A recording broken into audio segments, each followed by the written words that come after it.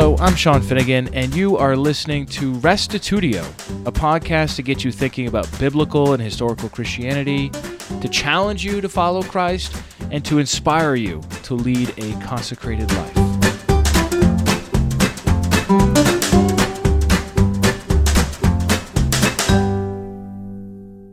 Pull up a chair and listen in as we discuss and wrestle with some verses that proponents of eternal security use to make their case. Now, there will be some overlap here with our last episode, but also some new content as well, so I hope you can forgive a little bit of redundancy here. But we'll discuss texts that seem to imply that salvation has nothing to do with works, that we already have eternal life, that salvation is permanent, and lastly, that the Holy Spirit guarantees salvation. So this is the second half of episode 21, Conditional Salvation. And so here now is Theology Part 22, Challenging Conditional Salvation.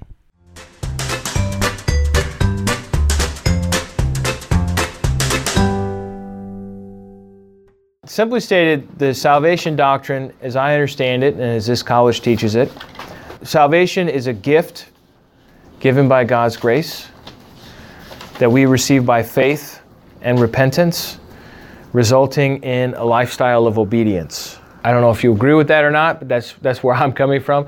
The salvation is a gift given by God's grace that we accept by faith, so it's given by God, but it's our faith that accepts it.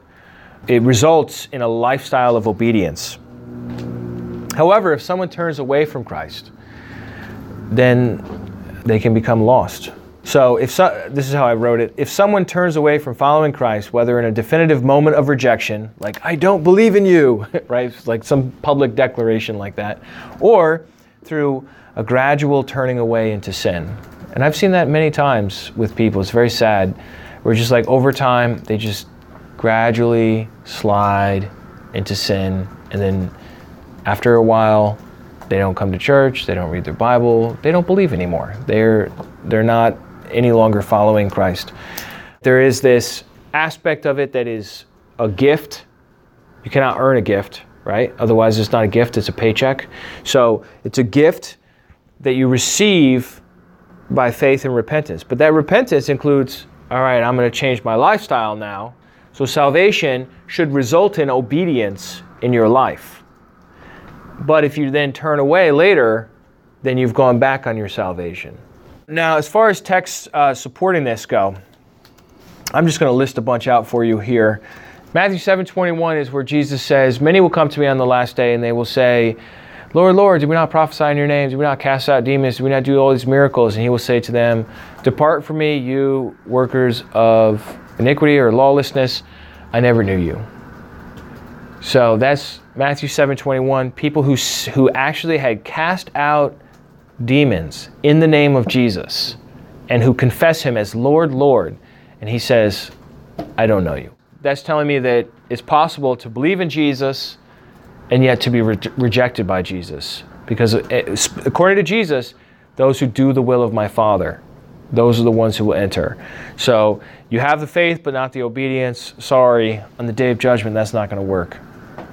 Romans 11 is the one where there's the olive tree of faith.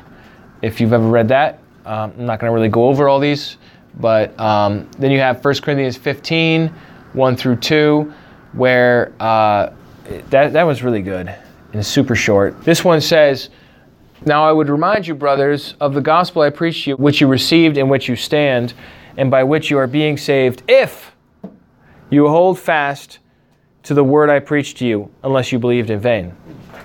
So I think like that's a really strong one, because he says, you're going to be saved if you hold fast. So perseverance is required. All right, so let's talk about difficult texts. I found a website. A lot of times this is how we can do things these days. You find a website of somebody that has the other view than you, and then you can really get a quick, easy way to find all of the verses that they would use. And so that's what I did for this. I mean, I already knew a couple, but let's work our way through. All right, John 3:16. Well, you probably don't need to go there, do you? Who's ready to read that one? The love of the world gave the only begotten Son, that so that whosoever believes in him shall not perish but have eternal life. Right. So in this text, somebody would say, in order to have eternal life, all you need to do is believe. There's a lot of people that believe that. I would even say there are millions of people that believe that on this planet right now. So how would you deal with that if somebody was bringing up John 3:16 as evidence that? Right. Well, what you're doing there is looking at another verse to combat it. How would you explain John 3:16 better? Like, how would you adjust what they said? Because what they said was all eternal life only depends on believing. That's what they just said. So what would you say? Well, center on the word believe and just try to explain, like, believe not just in an abstract way, but like it really impacts your life. Like, you believe it and so you live it out. Right. Yeah. And for that, you could go to James. You know, like once you said that, okay, well, believing also implies it changes your life. After all, doesn't James say, faith without works is dead? I should mention this. I wanted you to read the Restorationist Manifesto, not because like I'm desperate to get you to read something I wrote, although I did put a lot of work into that.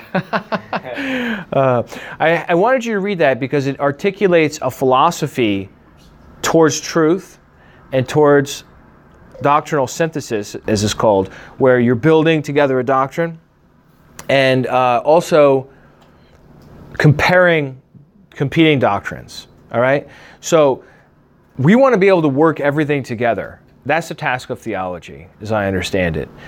Theology, building a doctrine, is taking into consideration all of the data in the Bible and trying to put together an understanding of that doesn't have casualties of war. You know what I mean? Like you don't like put together a doctrine and be like, yeah, I guess we just got to get rid of the Gospel of John here. But other than that, we're fine. What do you mean other than that?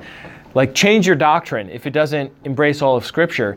And in the end, there might be some issues where you say, you know what, on this issue I don't know. I know the Bible is right, I just don't know if I have a good understanding of this right now, or what on whatever subject we're talking about. And that's okay. That's okay to not know everything. You got to get the gospel right. That's central. That's like the core of everything. And you got to know how to follow Jesus, tell the truth, these kinds of like basic things. But when it comes to like understanding all mysteries, okay, we're here, right? We want to understand them, but it's not the end of the world if you don't have everything figured out. If you're anything like me, you want to have everything figured out, right? But you got to lighten up. You know, it's okay if there's something that's troubling you.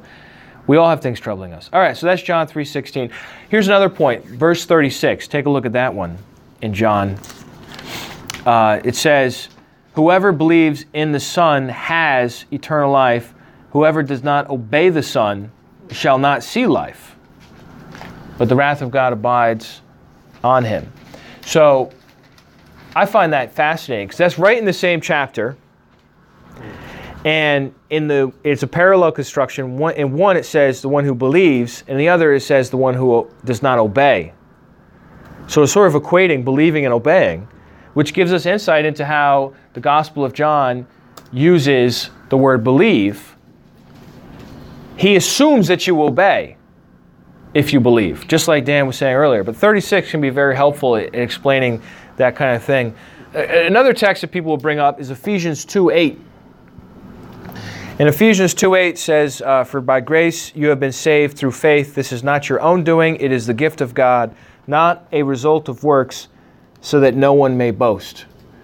What would you say on that one in response? If somebody said, well, I don't need to have works. Salvation has nothing to do with works. I just need to have faith. And I believe Jesus died for my sins. And I live however I want. So how would you resolve that seeming contradiction to this? It's not your works that provide your faith. It's not by working hard that your faith comes. It's not through your hard works that you have faith, or through your hard works that you're saved. It's through the faith. But you can't have one without the other. So you would say to somebody that says, all right, I believe Jesus died for my sins. I believe in the kingdom. I believe God raised him from the dead. I believe in the Bible. I believe all of it. I just live however I want because I'm saved. If I'm saved, I can do whatever I want. You would say back to that kind of person, you don't really believe. I can say you think that is true, but you don't believe in such a way that changes your life. But because you said before, faith has works. Yeah. So you would have to say to that person, you don't really have faith because you don't have works. You don't have faith on a degree that's meaningful. Okay. Would it be fair to change the word and use the word with them, faithfulness? We're saved by our, not by our faithfulness, but you must be faithful. Yeah, I don't know if that's how I would go. I mean, I think Josiah is right. These are difficult conversations to have with people. I'm not shying away from that. I think this person really doesn't believe. They think they believe, maybe, but I mean, if they really believe, if they really thought that God had saved them from sin, they would not continue in sin, right? I mean, why are you going to continue in something if you've been saved from it? Doesn't make any sense. I'm not saying, I'm preaching a doctrine of perfectionism here, but I am saying that there is a seriousness, recognizing the seriousness of sin. When it comes to salvation, what I think really helps is to recognize that there are three tenses in English, right? So we have the past tense, we have the present tense, and we have the future tense. It helps to sort of clarify where we're at with each of these. So if we're in the past tense, we would use the word saved. That's a past tense word. If we're in the present tense, we would use the term being saved, in the process of being saved. And the future is will be saved, right? And the Bible uses all three of these. It does. It uses all three of these. Ephesians 2:8 is one of these that talks about salvation in the past tense. And it's true. So Ephesians 2:8 is as true a verse as you find anywhere in the Bible. It says, for by grace you have been saved through faith. You have been saved through faith. Now, that is true. The way you got saved, the way you got your sins forgiven, was through faith alone. It wasn't because of any work you did. It wasn't because you climbed a mountain. It wasn't because you obeyed before you became a Christian. You know what I mean? It was by faith alone. All right? So when it comes to salvation in the past tense, you have this faith alone idea, right? You don't do anything to earn it. God gives it to you. It's not a result of your works, lest you could boast. But then there is also a present tense salvation where you have to continue. And that's like Daniel was saying, faithfulness, right? You have to continue in the faith. And there are a couple of scriptures that mention salvation in the present tense. And then in the future tense, this is talking about resurrection. And resurrection is when you are permanently saved. Because once you're raised from the dead, you're immortal, which means you can't die anymore. That's 1 Corinthians 15, 50, 51, 52. It says that you are immortal. So if you understand that there are these different tenses that the Bible uses for salvation, you can say, okay, yes, saved in the past tense by faith alone. Saved in the future is, once saved, always saved. Because once you're raised from the dead, you're always there. But then there's the present tense, which is our now, whenever now happens to be for you. So long as you've already been saved in the past. And for that, it is a continuance in obedience, right? So you have a lot of obedience in the present tense. That obedience is made available by that faith alone that started in the first place, where God gives His grace to us, but then He continues to give us His grace and empower us through His Spirit so that we are able to obey in the present. Look at the next verse, for example, verse 10 there. Dale, could you read that for me? For we are His workmanship, created in Christ Jesus for good works, God prepared beforehand that we should walk in them. Isn't that clear? So in verse 8, it says we've been saved through faith. Verse 9 says not a result of works.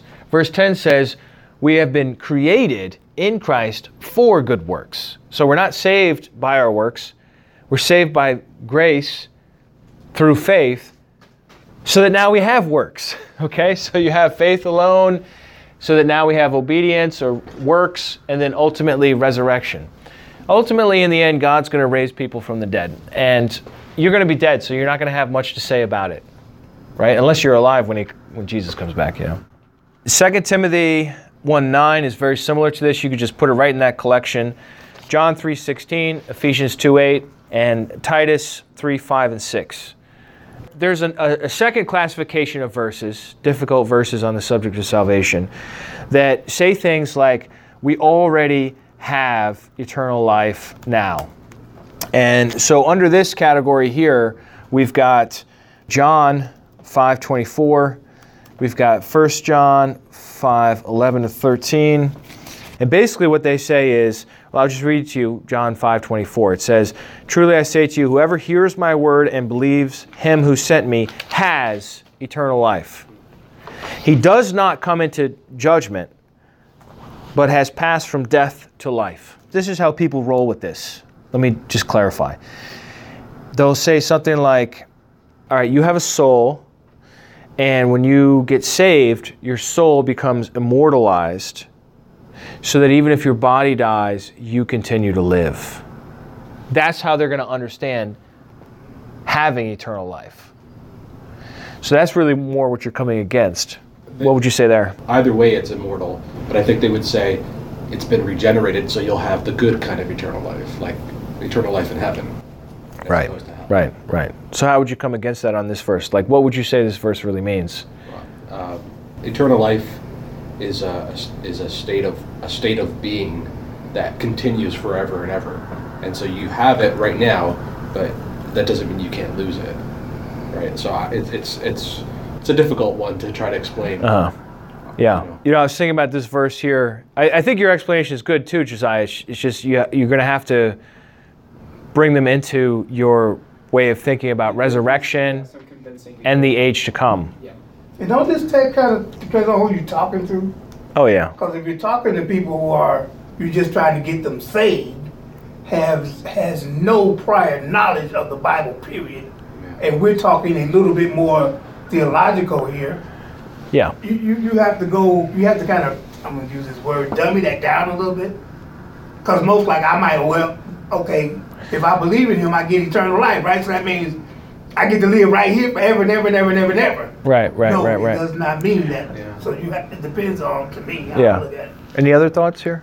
Jumped back out at me was whoever hears my word and believes him. I think you could say, well, there's no way Jesus is or John is saying like believing is a one-time momentary thing. It's believing him and continuing to believe him. Yeah. Anybody take a peek at verse 28 there? Verse 28, I think, is good for clarity, because it says that 28 says, an hour is coming when all in the tombs will hear his voice. And then verse 29, they will come forth, those who have done good to the resurrection of life, those who have done evil to the resurrection of judgment there. So for Jesus, eternal life and resurrection are like talking about the same thing, really. So you could say you have it, but it's really a promise. It's not the actual thing yet. And it's very helpful to recognize the phrase, and you probably learned this in other classes, but the phrase eternal life is really, it's really the word age-ish life. We don't have an adjective for the word age in English. We just don't. I just use ish there. So it's age-ish life. That's what it actually says in the Greek. Zoe aionion. Aionion is the adjective for age. But I don't think we have anything like that. So that typically comes in as eternal, right? But it's not really eternal. It's not really the word that means like never ending or anything like that. It's a word that means age.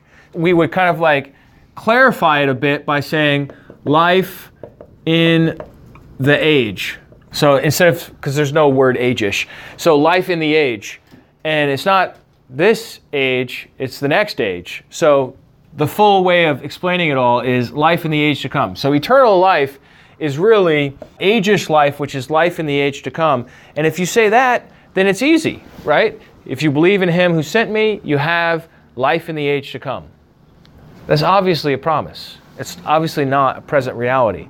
It's like saying you have a vacation to the Caribbean. If you go to this timeshare meeting, you will have a vacation in the Caribbean. And then you go to this stupid timeshare meeting, they go on for 2 hours, and they try to sell you stuff, and you say no a million times. Then they give you the tickets for the vacation to the Caribbean. You come out of the meeting, Kyle says to Katie Beth, he says, "You won't believe what happened." And she says, "What happened?" And he says, "I have a vacation to the Caribbean." You know what I mean? But you don't really have it, like it's still a month in the future. You know what I mean? But we talk like that, right? So I think that's what's going on here. Jesus isn't defying resurrection. He's got resurrection right there. He's just talking about it in a very confident way, as if it's already a present reality.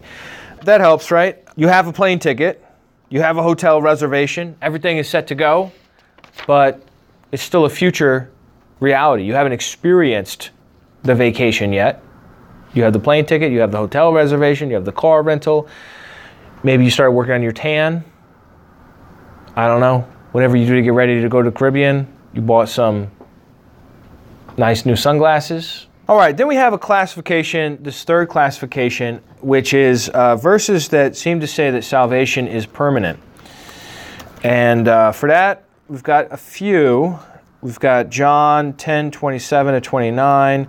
We've got Romans 8:38 to 39, and John 11:25 to 26, and Romans 10:9 and 10. I believed it once, and then I've got a life that'll never end. Okay, then we've got 11:29, 1 Peter 1:23. We're not going to have time to go through all these. We'll probably just treat these all together as one. So this one in John is where Jesus says, "My sheep hear my voice. I know them. They follow me. I give them eternal life. They will never perish. No one will snatch them out of my hand." The one in Romans 8 is where the Apostle Paul says, "Nothing can separate us from the love of God in Christ Jesus." And he goes on and he's like, "Neither angels, nor rulers, nor things present, nor things to come, nor powers, nor depth, nor height, nor anything else in all creation will be able to separate us from the love of God." And so between these first two texts, we get this impression that no one's going to snatch us out of Christ's hand. There's nothing that can separate us from the love of God. Therefore, you can't lose your salvation. What would you say on that one? Accept yourself. Yeah, that's the one thing that's missing. Yourself. Yourself is not mentioned in the first one with the shepherd. No one can snatch you out of my hand. Look, think about a sheep and a shepherd, right? Sheep are told what to do. But in the analogy, we're like the sheep, right? So we, if a sheep decides, "Hey, I'm out of here," and a sheep sneaks out and is gone, then nobody snatched a sheep out of Jesus' hand as the shepherd's hand. But the sheep is still not there anymore because the sheep decided to go on a vacation to the Caribbean. And the other one, nothing can separate us from the love of God. That's true. That's true. But if we turn away, the love of God is not going to benefit us very much, is it? Think about Judas. Judas was one of Jesus' sheep. He was there with him. He's one of the 12. He believed in him. And then Judas went a different direction. He followed Jesus. And yet following Jesus wasn't enough because he turned away at some point. We have to recognize the role of our own choice in the matter. Otherwise, God forces you to stay saved even if you don't want to be. I think that's probably one of our most powerful points on this subject. So Jesus was going to protect your salvation so long as you're connected with him.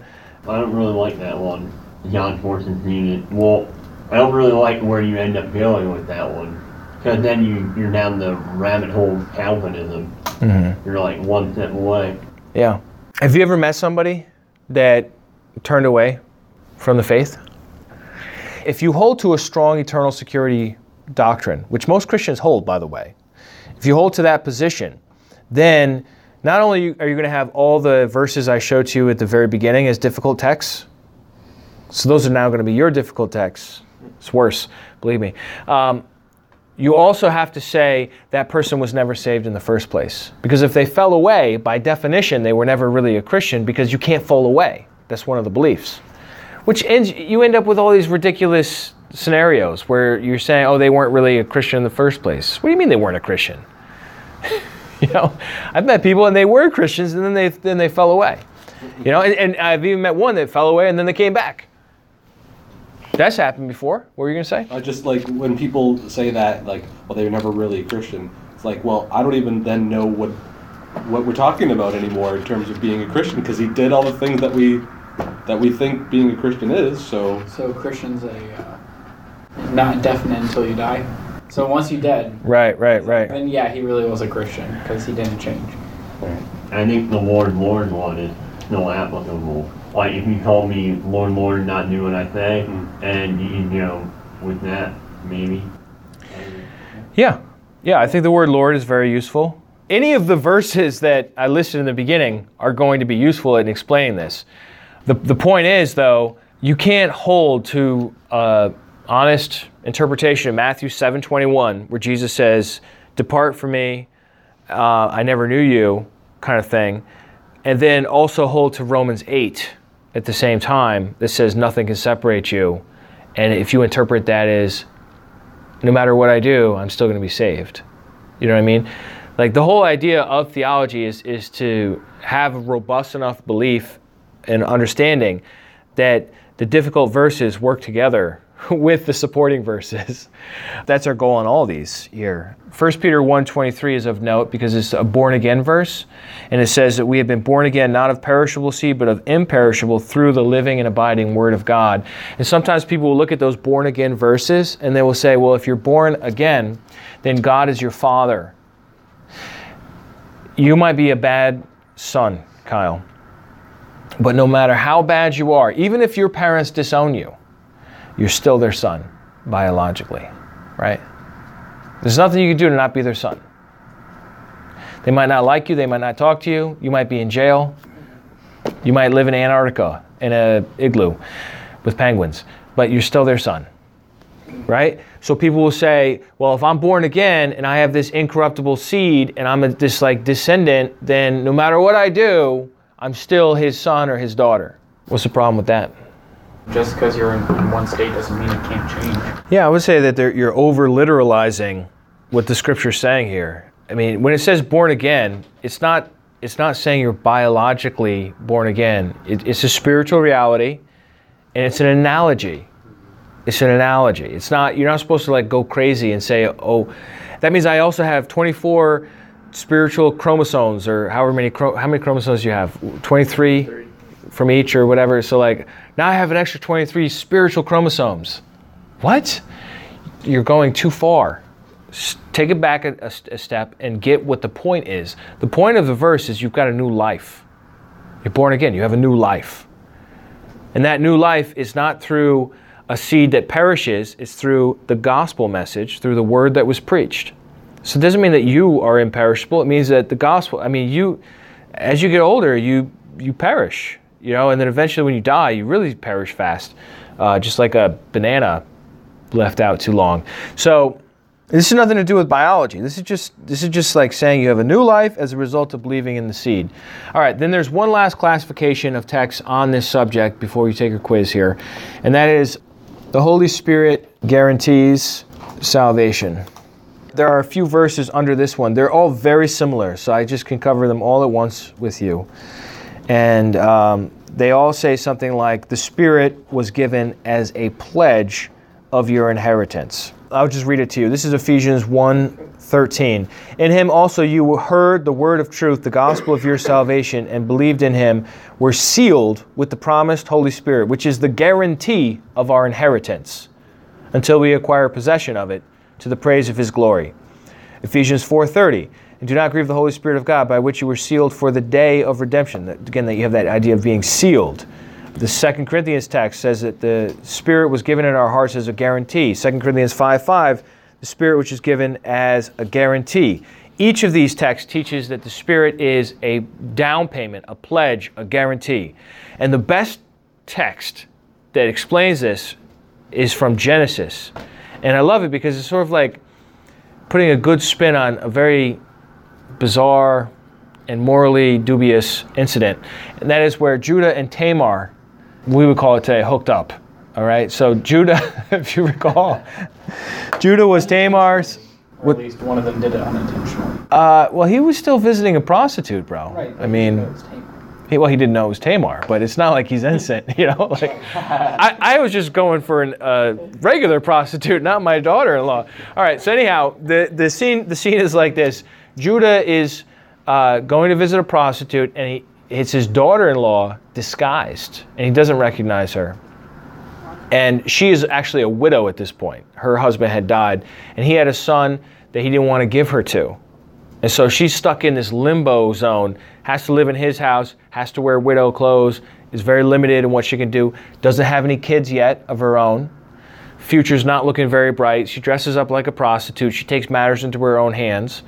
And she is negotiating with her father-in-law the price for prostitution. And he says, come, this is Genesis 38, come, let me come into you. Very direct kind of question there. She said, what will you give me that you may come into me? Then this is verse 17. He says, I will send you a young goat from the flock. So I guess that's what you paid in the old days, a young goat.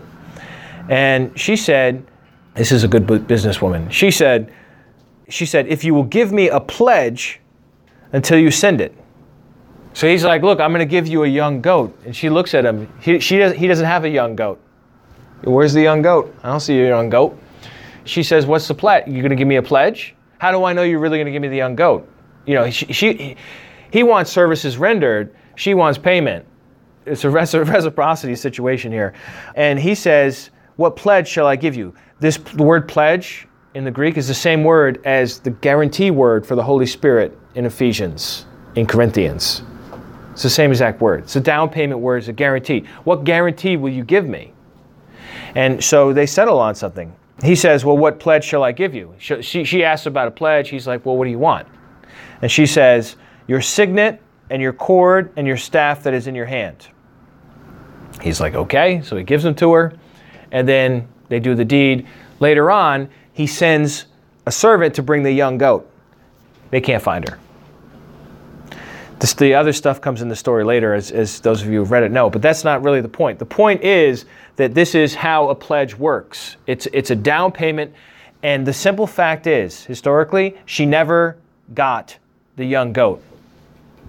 She never did get the young goat. You know why? Because she took off the prostitution clothes, she went back home, probably to the same house he was living in. She went the back way. Well, maybe he went the back way, she went the front way. Either way, she never got the young goat. So she had a guarantee, but she still never got the young goat. So it is with us. You can have the guarantee from God's end of what He's going to do, sealing us with the Spirit, but that doesn't mean we're going to do what we need to do, stay faithful. Does that make sense? So the Spirit it refers to what God's doing, not to what we're doing. We got to show up to the last day in some sort of condition that is persevering.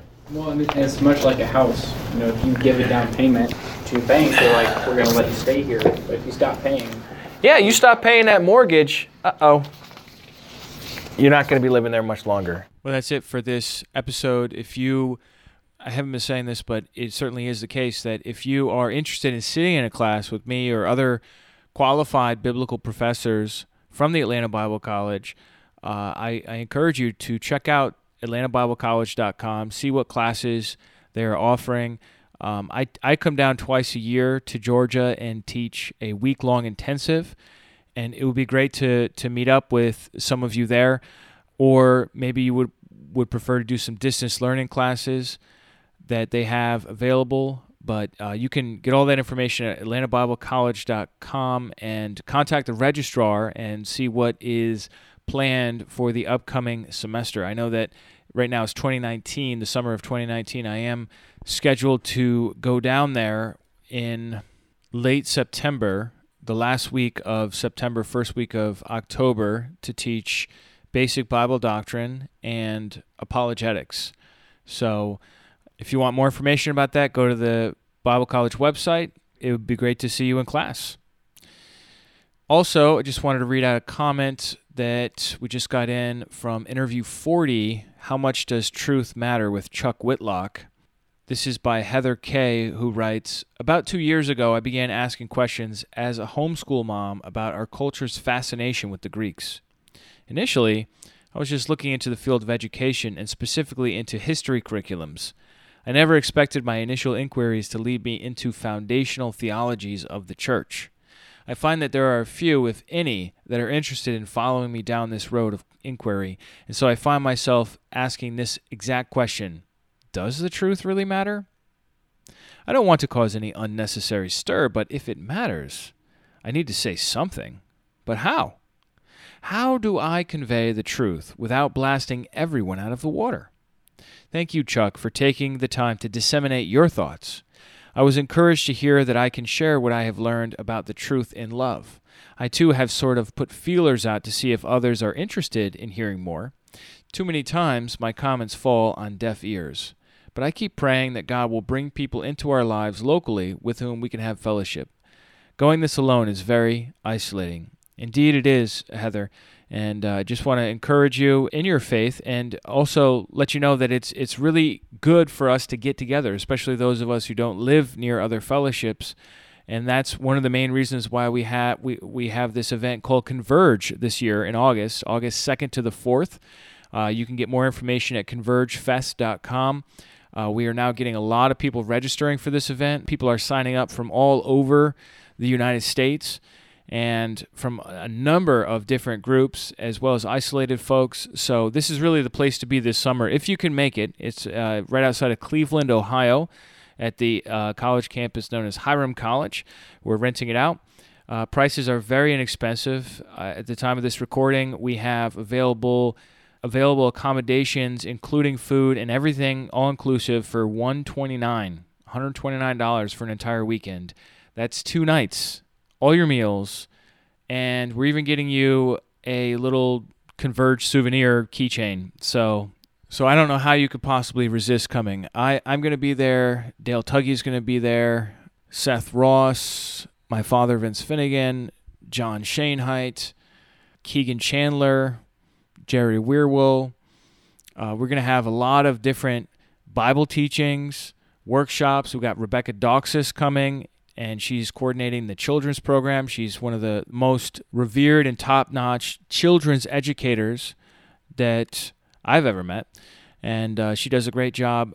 So we're looking at having a phenomenal weekend together. Registration is still open, but it's only going to be open for a little while longer. I think sometime in the middle of this month, in the middle of July, it's going to be closing. So look, if you've been thinking about it, sign up now. Don't even just hit pause right now. Just go ahead and hit pause. Go to convergefest.com. Sign up. And even if you don't know anybody that I just listed off, or you've never met me, or any of the interviews I've done on this podcast, doesn't matter. This is the family of God. Come, we'll welcome you, and we'd love to meet you. Whether you come by yourself or come with a group, whether you fly or take a train or a bus or you drive, come to Converge 2019, and let's converge together and have a weekend of great encouragement and joy. Are you with me? All right, so that's convergefest.com. Please sign up. Thanks, everybody, for listening. We'll see you next week, and remember, the truth has nothing to fear.